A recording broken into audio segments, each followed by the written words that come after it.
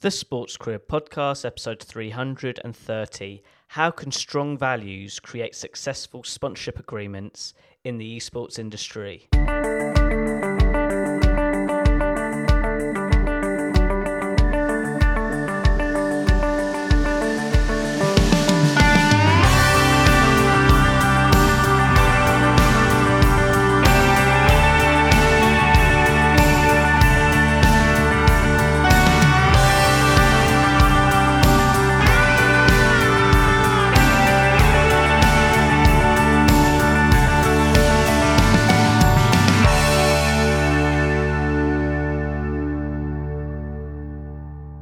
Hello, Sports Achiever, and thank you for tuning in to another episode of the Sports Career Podcast. Or if this is your first time listening to the show, I'm your host, Ed Bowers.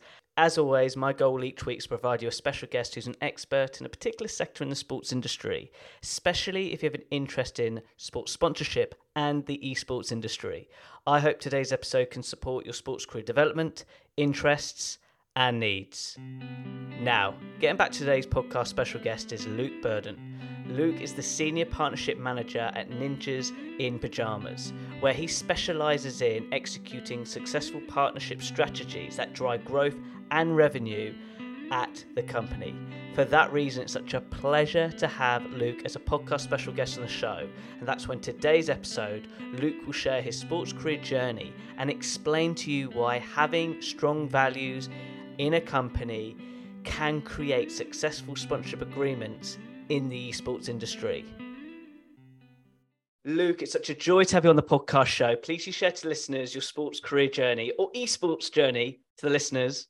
When did it all start? I'm 10 years B2B. I go back to sort of recruitment, and I run my own recruitment business and stuff like that. But behind the scenes of all that, I've been part of playing games competitively for years and years and years and years and years. I joined ProMod Esports, who are they're a UK-based white label tournament organizer and live event production company, and that was my first foray into working in esports, although I'd been around it for quite a while. Did some work with ESL there, did work on some of the biggest products around the UK. And then I was head of partnerships there, and then I've recently moved over to, I say recently, I've been here for a good while now, to Ninjas in Pyjamas, or NIP, and we are, last count, so we're the largest esports org in the world after our recent merger with China, with eStar and Victory 5. We're one of the most historied. We recently did the maths, and we have played the most maps, and we will forever play the most maps in CSGO history, because CSGO is moving to a new title into CS2 soon. And yeah, we're operating multiple different countries and different games, and it's exciting and fun. And I get to talk about games for a living, right? Happy days. I've got to go back in time though, in your recruitment days, just to paint the picture for the listeners, like with regards to your recruitment days and B2B, like reflecting now, what skill sets have then supported you to pivot into the esports industry out of interest? I did recruitment. I was very, very lucky, actually. I joined a very, very good company called Liquid Personnel, based in Manchester, with run by a couple of great guys, John Coxon and Alex Elliott. And they instilled in me, and I was of the time of recruitment where you're going to get no's, right? You're going to get no's. You're going to make 100 calls and hear 99 no's. And you're going to do that every day. You're going to do 3 hours on the phone, and people aren't going to like you. And it's not the most loved industry, but what it does is it develops an element of the ability to get up and hear no's and to go again, and totally just kind of forget that last call, forget that last conversation, and be able to just stay positive and move on to the next one, and trust the process. What sponsorship is what partnerships is, especially if you look at it purely from a numbers perspective. Do the process, the end stuff will look after itself. So I'm going to unpeel this onion, because it's all about like how you cope with rejection. Yeah. May I ask how you cope with rejection? So I assume at the beginning it was like, oh my gosh, not another day on the phone and receiving this rejection. Did you have like an internal process to then just focus on the process internally, not externally? I mean, internally, how did you have a coping mechanism that made you just stay positive reflecting? I know it's a big question, but it's important, I think. Yeah, I think it's changed very much now. But I went into recruitment at the time with my eyes open. It was, again, I go back to Alex and John. They were very honest about what I was walking into, that you're going to hate it quite a lot of the time, but the rewards do outweigh that. You just have to trust the process and get through. And I think knowing that going in made it a lot easier. But coping with rejection sort of day in, day out, every single time, every phone call you get a no, we haven't got a job for you, no, I don't want a job, those sorts of things, is removing the outcome from the process. The outcome is an irrelevancy. Doesn't matter. You are doing what has to be, and this is this is sort of all parts of life, right? The outcome doesn't matter. The outcome of what you do, it shouldn't matter as long as you do the right thing. Now, the right thing can be, I'm training for an ultra marathon at the moment, right? The right thing, means I got up in the morning and I did something, right? That's all it means in this situation. The outcome, actually running the ultra marathon is irrelevant. If I fall, 2 miles in and twist my ankle, whatever, I haven't failed because I did all the things to get me there. And that helps you cope with any sort of form of rejection or misstep or backstep in any sort of set, especially sales, is that, just remove the outcome. That's an irrelevancy. Just do the thing and do it the right way. And the rest of it should look after itself. And if it doesn't, you fell somewhere in the process. I can connect with that ultra marathon. I'm training for a triathlon as well. So I was in I was in the pool at 6:30, did my 1,500 meter sprint, swim. I get your point. When you start, when you've got the triathlon, you've got the swimming, the cycling and the bike, it's all about how you piece it together. One thing on this, because this is really important. When was the moment when I get about the process and following it and detaching also the emotion as well? When did things turn where maybe a little bit was relationship? This may be moving on, but you said you worked in B2B. I'm just curious of when did you learn those B2B skills in sales where it's not just about getting the outcome, maybe there's that relationship building to create strong partnerships. That's my final one on this because I think this is a really great conversation. Carry on. Yeah, they're very far removed. They're very separate with regards to recruitment and to esports, right? And gaming I operate in now, and brand partnerships. So within recruitment and stuff, it was developing a trust in what you're creating, the conversations you have. And I can reel off various sales books and processes and stuff like that. But the thing you're trying to develop with the relationship you want to build is trust. And in that world, they're buying a product. The product can change its mind in recruitment because it's a person, but they're buying a product, right? So they've got to trust you to get that product. They trust you with your expertise. They trust you with your knowledge of the market, who your network of candidates, who's coming available, all those sorts of things, right? When you look in esports, it's a slightly different conversation. It's still trust. They've got to believe in you and all those sorts of things. But the most important thing within that is the story you're able to tell. And it's all about the story behind the brand. And luckily, we've got an incredible story, right? But that's the thing, is that everything comes back to the emotion, the story, and the moments in esports and gaming, which is slightly different to where I was in recruitment. Still, the trust is the main thing, because someone's parting with their hard-earned cash somewhere along the way. So they've got to trust where it's going. Absolutely. And just from your career journey perspective, when was the moment when you went, right, I'm going to pivot into the esports industry? Could you remember that decision of you doing that? It was, so I was doing recruitment. The period of time that should not be named hit. And then while everything was in lockdown, COVID, I went from working in office to working at home, working remotely. I always had a bit of flexibility with what I did, but this was fully remote, and I was doing recruitment remotely. And I was playing games in my rig, and I was like, I could just start doing this now, right? The world's remote. That's a remote business. So I just started applying, started networking, started speaking to people, and got relatively lucky. Rob Black at Pro Mod Esports took a chance on me because I only had personal gaming and esports experience rather than professional. And yeah, that was the kind of moment where I had a catalyst. Well, if I'm going to work from home and I'm not going to speak to anybody, but I'm going to do something I enjoy, or at least roll some elements of what I like and enjoy into it.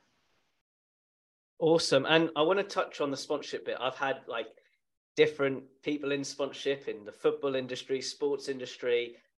Do you now have a real curiosity now of sponsorship as a topic? Like you said, you got a chance. When was the moment when you went, actually sponsorship is the theme or where I'm going to specialize in? Because we'll talk about where I learned from you on a esports summit, but just for the listener to get a good understanding, when was the moment when sponsorship was a topic you had a real interest in, despite it was in the esports industry itself?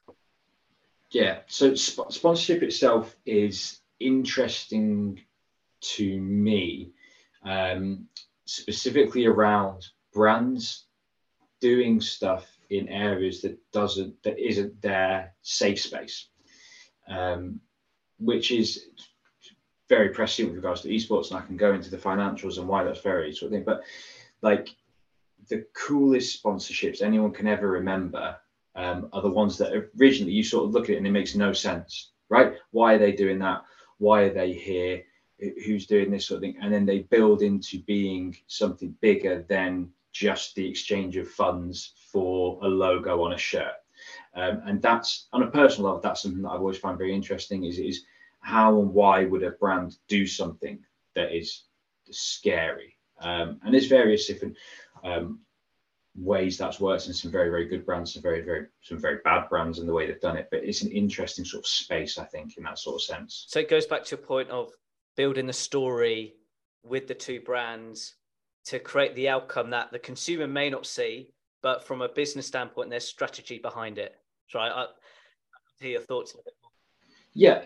So like what's the most recent? So Prada and Nike, I think, the football boots that they've just done. That's just so interesting. It's one of those ones that you go, oh yeah, that makes sense. Now, how's it not been done before, right? It's a really interesting and obvious kind of partnership to be done in those sorts of ones. And then you look at, but then you have brands that become synonymous with moments. So Robinson's with Wimbledon, squash, yeah, got it, and Wimbledon. Right, it's just become such a synonymous, or Gazprom and the Champions League, right? It's the Gazprom means nothing to anybody. It's some people still joke about having a pint of Gazprom while they watch the football. It means nothing, but the story that's been told and the moments that have been created with those two brands together, doing it properly, investing in something that really matters to people, is a really interesting sort of story for me. Out of interest, have you seen the one with Gymshark and Bumble? Yes, so that's one of those ones that sort of I really want to know how it happened, because cynically I'm like, was that a boardroom partnership that was played out on social media, like in a very smart way? Was it very organic? I don't know. I know a couple of the guys at Gymshark. I've done some work with them previously. We were when I was at ProMod, we were part of, they did something called their Deload campaign a year ago around mental health, where they set up a barbershop. It was I guy. love that. I've seen that. It's brilliant. Yes, it was in Shoreditch. Yeah, it was in Shoreditch. So we did like the gaming section of what they were doing there. It was with a guy called Sam Ward, an incredible guy who does some amazing stuff with brands and partnerships and like physical live activations. And that was very organic. So I like to think the Bumble one was organic. It's very, very clever. It's very, very, very clever. Very, very good partnership. It's something that makes sense. Again, but like whoever thought dating in the gym was going to be the brand partnership that would break the internet for a little while, because no one's done it, right? And until someone breaks some ground with something new, it doesn't exist. There's no tangible nature to cling on to recreate it, right? 100%. I hope people are liking this conversation with real case studies. Just to go back a step, because I'm all about like skill sets and knowledge. Before we talk about esports in itself, reflecting now, you being in the role in the sponsorship field, like I know we talked about trust, so we may not use that one because that's in all aspects of business, but from a sponsorship standpoint, like what real core skills have supported you? So one thing that brands need now that's changed from a little while ago is numbers, statistics, facts, those sorts of things. And that's changed because a lot of it's very, very sort of available, right? So one thing that is very important for anybody who wants to get into that world is Gone are the days of being just mad, the Mad Men TV show, spewing off a slogan, let's slap it on a t-shirt, get an advert out. It's knowing the numbers and understanding the numbers and being able to work through data yourself, and being able to present it in a good way, in a new way, because those numbers are very, very important. It's an understanding of what is actually deliverable. A lot of brands would like to get everyone would like to get a return on investment. They want to be able to directly track the money put into, the money come out. Sometimes there is an understanding of what is actually you're able to deliver, and not over-promising, so that you can deliver X amount of brand value in different areas. And that will turn into a return on investment down the line, but you're not going to get an immediate return on those things, and understanding. And I think it's a passion for the product helps quite a lot. There are excellent partnership people in football. There are excellent partnership people in tennis, basketball, in every walk of life, right? Within corporate partnerships, stuff like that. The good ones, though, care about, like some people don't care about the actual company they work for, but they care about the industry they're in. I know some Man City fans who work at Man United, right? They don't care, but they do care about football. And that's the thing, is that a passion for the actual product itself really helps you talk about it in a way that the brands will understand. I'm putting you on the spot now. How would you define a great partnership from a sponsorship lens? There's two ways to look at it, right? There's from my perspective, which is as the rights holder. So for me, as a rights holder, it is you want a brand that's willing to take some risks, a brand that trusts, and you have to build that trust, but trusts you to be an expert in your space, and a brand that has a reasonable understanding as to the budget required for things to happen. And there's loads more to it, right? You can go into, I need someone to be able to come back to me on time. I need to get certain things answered. I need to know who's going to sign up. They're extra minutiae to something. But the three main ones are a little bit of risk, a little bit of trust, and a little bit of money. All of it will go a long way. From a brand's perspective, it's slightly different. I think it can be something they want, something that is more mutually beneficial to both sort of perspectives. So it's not just a case of, I want to buy your audience. If you want to do that, go get an influencer and just buy the audience for that period of time.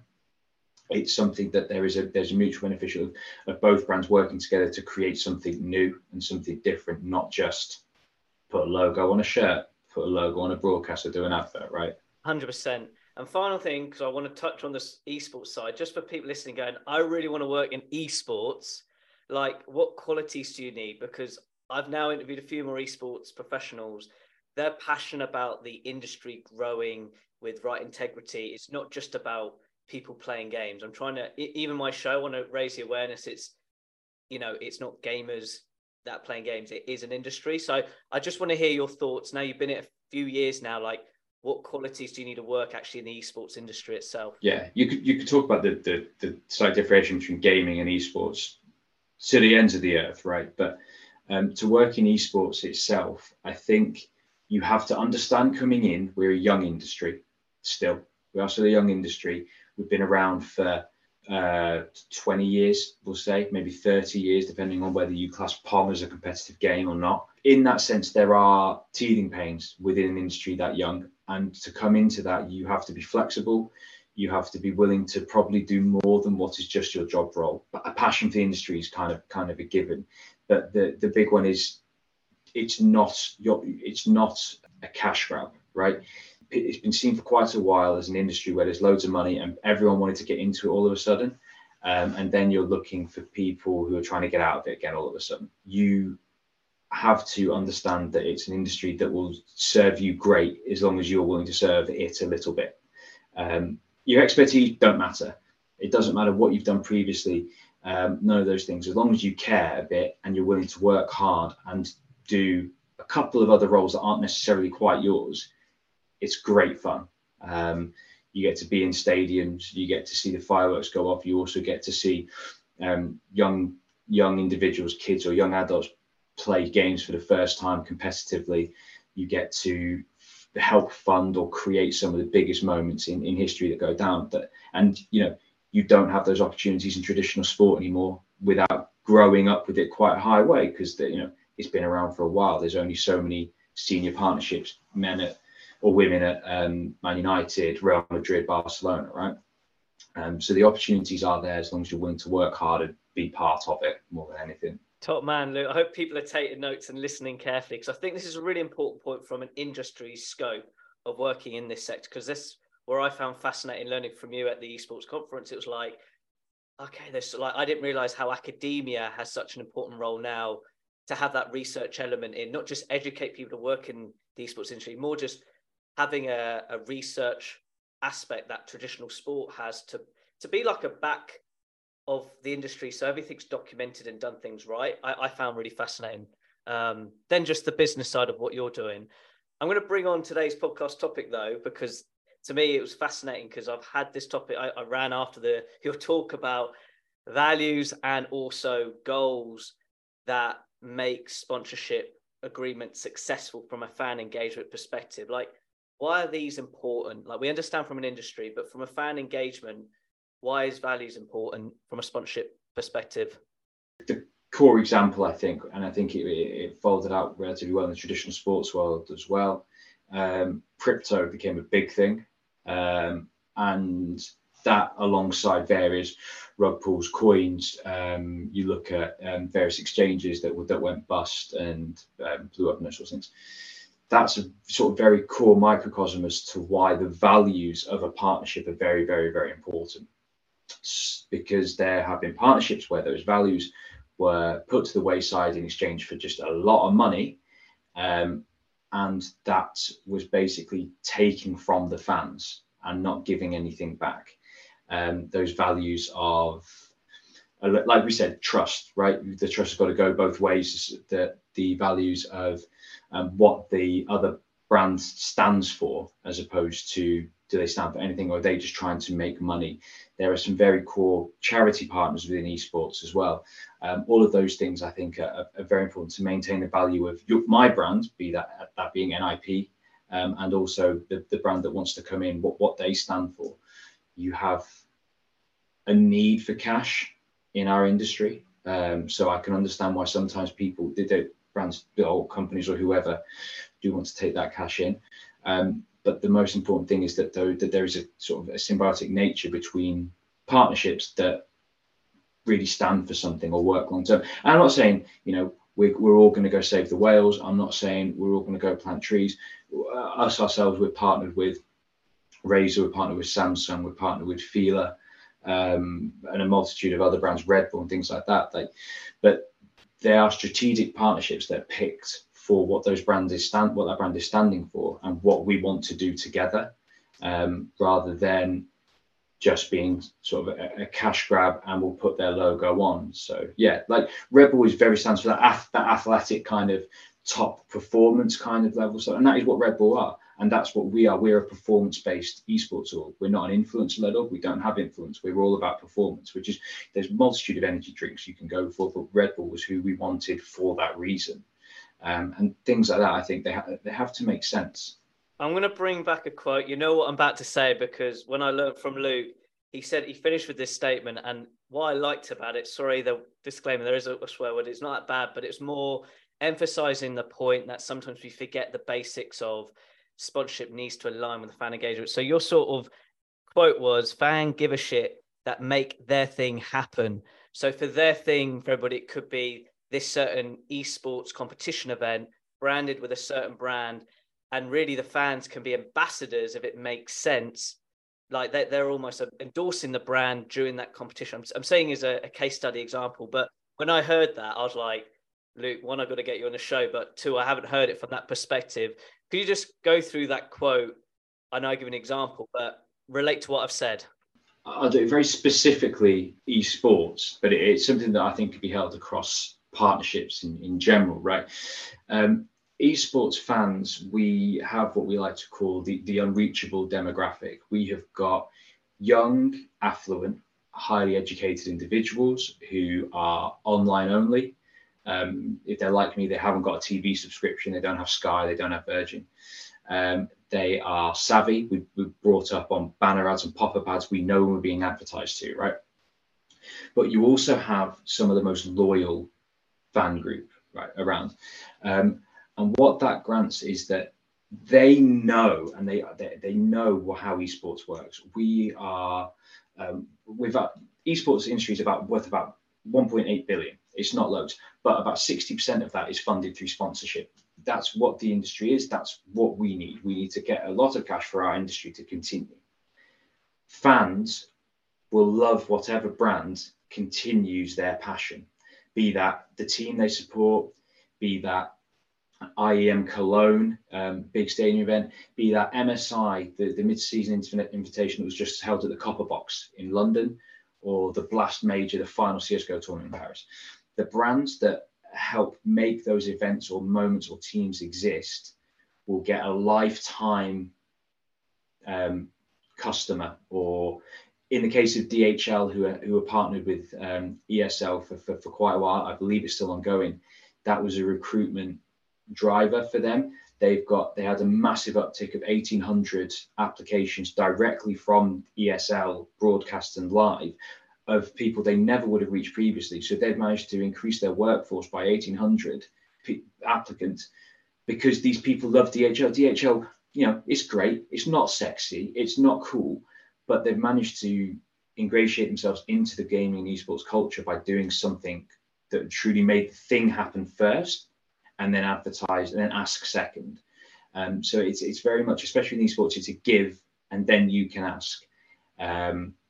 I feel it goes across traditional sports as well and various other areas. I don't know as well, but it kind of makes sense to me. And again, the best brands that have done something are, we said like Robinsons and stuff, but they never ask for anything at Wimbledon. They just keep giving stuff away. And I'm probably going to buy a Robinson squash when I go to the supermarket over something else, right? So it's that sort of thing that you need to do to fans give a shit about the brands that make their thing happen, whatever that thing is. So just on that thing, the one thing I want to touch on even more, because of esports and you can reach such a global audience, how important is creativity to grab the attention online and make the sponsorship work for the brand, the fan, and the key stakeholder? I'm just curious of how creativity is that element of being different. I'd love to hear your thoughts on that. So there is, everyone's been online, right? There's a lot of noise online. There's a lot of stuff online, and there's a lot of stuff everywhere. We are lucky to be a digitally native industry, so we can directly track where that noise is and who's seeing it and where it's going. There is an element of doing traditional like brand placements and stuff like that, and that will make it. But doing something creative is where those moments live for a much longer time and really have a true cut through, and people notice them outside of your own, outside of the world you originally started, right? You mentioned Gymshark and Bumble, right? That has left Twitter or Instagram, right? That's mainstream newspapers. My dad's seen it. Like, that's the next thing, and it's something that's new and creative and cool. Like that is what will give you something that lasts longer. There's always an element where you need to have a baseline of activity as a brand. This is where I exist, right? And this is where you know who we are, but those moments that you can create throughout the lifespan of a partnership are incredibly important. Is where we're doing a lot more. As NIP, we've got a large function of our entire business is focused towards our creative studios. We've got internal creative studios that can create all sorts of content. We recently created an incredible 3D short film for Samsung Galaxy, and they're going to kill me because I can't remember the number of the phone, but their latest phone launch that was done through with all of our branding. We created full 3D render and movement stuff, which did incredibly well. We've done stuff similar to that for sort of our other brand partners as well. And though that stuff is bigger than kind of just like the tweet or the moments, right? Yeah. I want to touch on one more thing now because you've just triggered it. How vital, and I sort of teach this from a career standpoint, like you said to me, Ed, I've listened to a few podcasts, I like to come and show, like, how can content creation be a way to make a good first impression to a fan or build influence in that niche? I'd just like to hear your thoughts as a curveball, because I think it's still relevant to esports. Like I said, so we are a performance-based org first. We don't have influencers. Our players have got very good influence, but they're not influencers, right? They're players first and foremost. So what the challenge we have in that sense when you come to content creation is that content has to be authentic. If we started doing, I don't know, some Sidemen challenge, hide and seek, whatever, right, on our channels, everyone would be like, oh, this doesn't make any sense. This isn't authentic. This isn't an IP. But when we talk about, our players talk about the game, they talk about the skins, they talk about strategies, they talk about specialist stuff like that. That's content that lives and does well for us because that's what we are. There are other orgs that are very, very, very good at doing the other type of content, the more lifestyle content. And that's because that's who they are. And I think for content to work and then for brands to associate themselves to that content, it has to make sense at a base level as to what's going on. Because you can just make content, right? You can throw out content over and over and over and over again. I mean, you know that you create content, right? You could interview lots and lots of people, but unless it makes sense to the general idea of what the podcast is, it's just a curveball that's just kind of like just sits there and just looks weird and doesn't make sense and actually turns people off. So the authenticity in what you do, I think, is very, very important, and it has to stay true to the core values of a company. 100%. And talk about values. We haven't really touched on that, but like, how important are values in regards to the work you do in sponsorship? I know we talked about there's got to be alignment with, but I'm talking with your decision making in sponsorship. Like, don't give me the name, but I remember afterwards you gave me like there's a company that we're going to pay a lot, but it just didn't align with our values. That was the first thing you said. I was like, boom, I need that on the podcast because we get sometimes attention to the money. And I just like to hear your thoughts of your decision making, how they refer to the company values and why that is important than just a phrase. Companies obviously establish values and who they are very, very early on, but they can get lost as soon as a lot of cash comes in, right? Because there's a cost for everything, those sorts of things. What's really, really important for me personally is that a company that we work with cares about something. They don't have to care about what I care about. Like, there's no prerequisite that anybody has to care about what I care about, but they care about something, and that allows you to truly create a partnership that works both ways, as long as there is something that we can hang our hat on or they can hang theirs on. If it's purely they just want to take, and there's no give or anything in that sort of sense, it doesn't kind of work. And it's kind of round about the houses. So there's I can't name them, although anybody who kind of knows will know who they are. There was a very, very large brand who did a esports and gaming campaign a little while ago. I think maybe 18 months, maybe a little bit longer ago, that went down terribly with regards to Twitter, Instagram, the general industry, and also outside of that.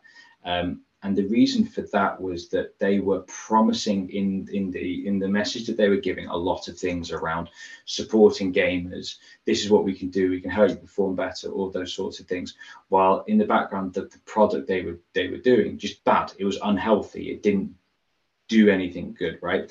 And those values have to align, the message, the moment. And if we're going to associate, even for money, right? We're going to associate NIP that stands for a lot in the industry with a brand. It has to be something that we're also going to back and believe in. It's difficult. It's tough. There is lots of money out there, but it's very important to maintain, to just give up money, for instance, to stand by your values in the long term. That means a lot more and makes you stand for something and makes you last a lot longer as a business, in that sort of sense.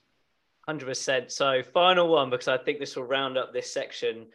In your humble opinion, what are the absolute don'ts? Like, we've talked about the do's quickly. We don't need to repeat. We talked about being trust, showing care, actually listening to the fans, the stakeholder and the brands, there's alignment. But just knuckle down, I would say, your couple of don'ts when working in sponsorship and esports. The first one is don't get beaten down. It's hard. You've got to make lots of conversations. You've got to meet lots of people, and you've got to network. It's hard. It is a new industry that a lot of people are working in, that a lot of people are trying to make money in. Other one is don't just take cash. Do something different. Do something new. Do something that is going to change and build something bigger. And then I guess it's just don't be everybody else. There's a like I said, there's a lot of noise, but don't. I do a lot of talks. I go to a lot of events. You hear the same thing over and over and over again. You hear a lot of people talking within an echo chamber, and being able to talk on things like this, being able to talk to external brands that aren't normal to the space, and being able to educate people is very, very important. So don't just tread water. Keep moving forward. It's an innovative industry, and you have to innovate in that sense. Just turning back to your career now, reflecting, what have you enjoyed the most from your time so far working in the esports industry, looking back right now? The moment I've enjoyed the most was going to IEM Katowice a little while ago, and seeing FaZe win that. It's an incredible moment. Anybody who's never been to an esports tournament, highly recommend get inside the stadium, and you really, really feel what it's like. It's an audience you've never felt before. It beats the majority of sort of live sports stuff as well. And then for me, I've actually got one upcoming where I'm going. I've made it. When I was young, I remember telling my mum I want to work in games, and the only two jobs you could ever think was you either made games or you tested games at that time. So I eventually got to this point where I get to do it.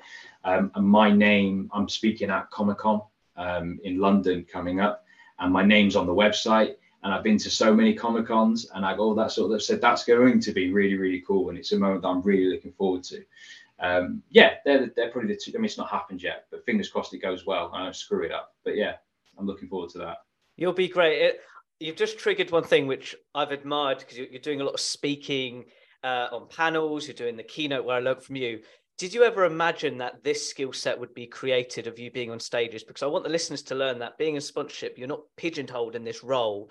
You can learn new skills of like your public speaking skills. I'm going to put you on the spot. Like, how has that got you out your comfort zone, and how has it made you evolve throughout your career development?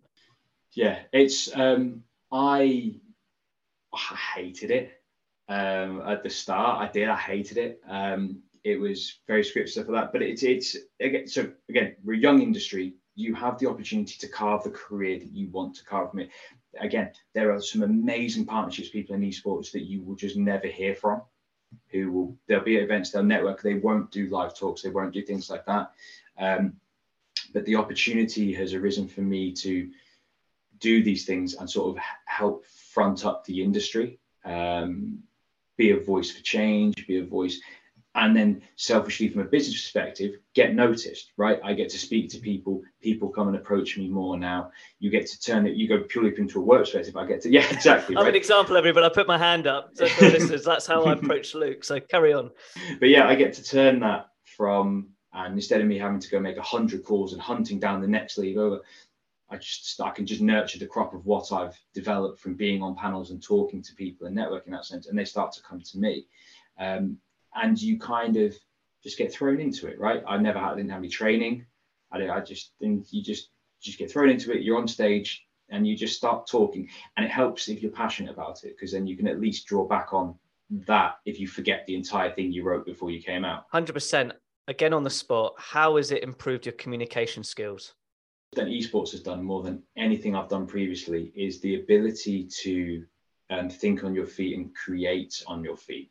I'm not our creative team. They are far more creative than I am. But when you're talking to a brand one-to-one, or in a meeting, or in a boardroom, or on a Skype, on a Zoom call or Google Meet call, I don't know anybody use Skype anymore. You have to have an element of creative about you to be able to describe and tell the story about what's going to happen. And being up on stage in front of lots of people means you lose the fear of getting that wrong. You trust yourself to at least get 70% of the way there, and you can fix it all in post, right? I can fix it all in an email, I can fix it all in a second call, but I can get at least across the emotion that we're trying to create. And that's what sort of being on stage and just throwing myself into that has really helped. I can hear like the enthusiasm through your voice of what you're saying about the creativity side. Luke, like, I really enjoyed this conversation, and I always like to finish with an inspirational one. And feel free to recap some of the points you said, but from the listeners listening in so they can take action, like what core skills would you give to the listener right now with regards to just working and pursuing a career in the esports industry? Like, what are those 3 core tips be? If you want to get into the industry, doesn't matter what your background is, doesn't matter sex, creed, disability, any of those sorts of things. Just speak to people, be that through Twitter, LinkedIn, at events, Instagram, whatever. Just speak to people. There's so many opportunities. You will find the ones right for you. And if the first one's not right for you, the second one might be, or the third one. But speak to people. With regards to actually doing the work, we'll swear one more time, but fans give a shit about what brands make happen. Just focus on that. That's the most important thing for anything, is that you make the thing happen and then the brand will reap the rewards down the line.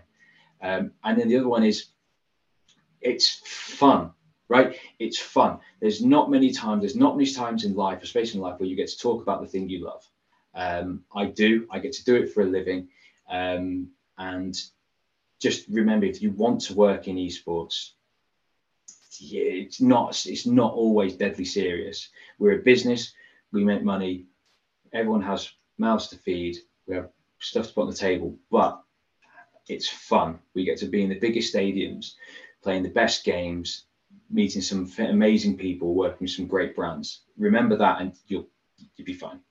100%. I love that third one. I know it states the obvious, but the fun element is what gets me back on the mic, speaking to people like you. So I can certainly relate to that. And I hope the listeners too, when you put yourself in those opportunities, which Luke mentioned. Luke, how can people interact with you on social media? Like, where are the best places to go? If you want to interact with me professionally, LinkedIn would be the best one. I'm always around. I'm always accessible on LinkedIn through direct message. I'm one of these open network people. I'll accept everybody, so it doesn't matter. Please connect with me.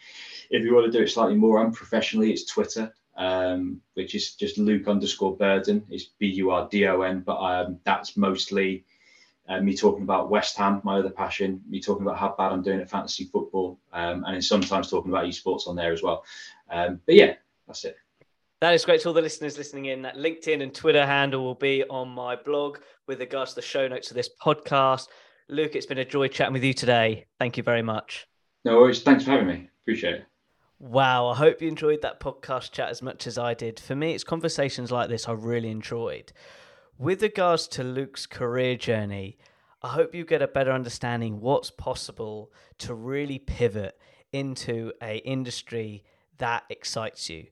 Like Luke was saying, it's only a couple of years ago, he was in recruitment, and then he had that one chance to work in esports. He took the opportunity, applied his skills from the recruitment world, B2B sales world, and applied it into what he's really loving to do now.